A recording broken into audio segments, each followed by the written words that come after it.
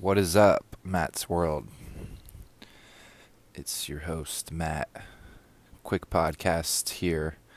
I'm going to lay out an idea that's going around on some internet communities online right now.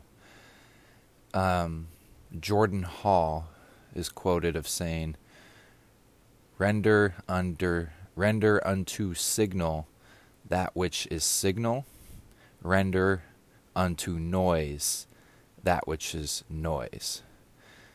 And what that means in a nutshell is things that we're conscious of, or signals that we receive consciously, we render, or we kind of gravitate or pay attention to, and that's our path. Things that are noisy, we kind of send noise back or ignore or move on from.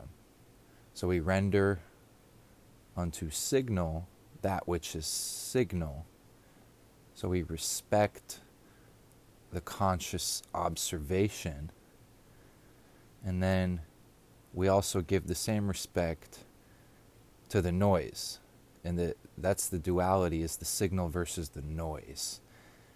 And the noise, I think about just static on a TV. I also think about chaos. I also think about, going back to the original point, it's anything that we're not conscious of. So if it just doesn't make sense, it's just noise. It's that simple. And so what this does, this paradigm, is it opens up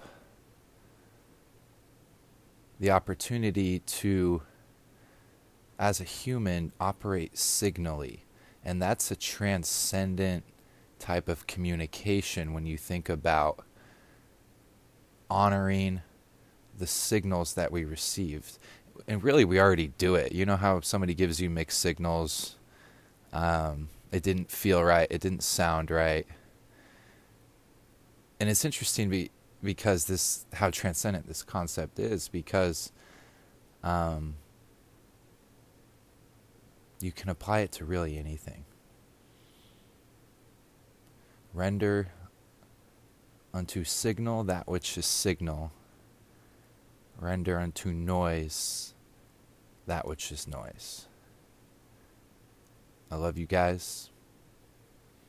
May peace be with you.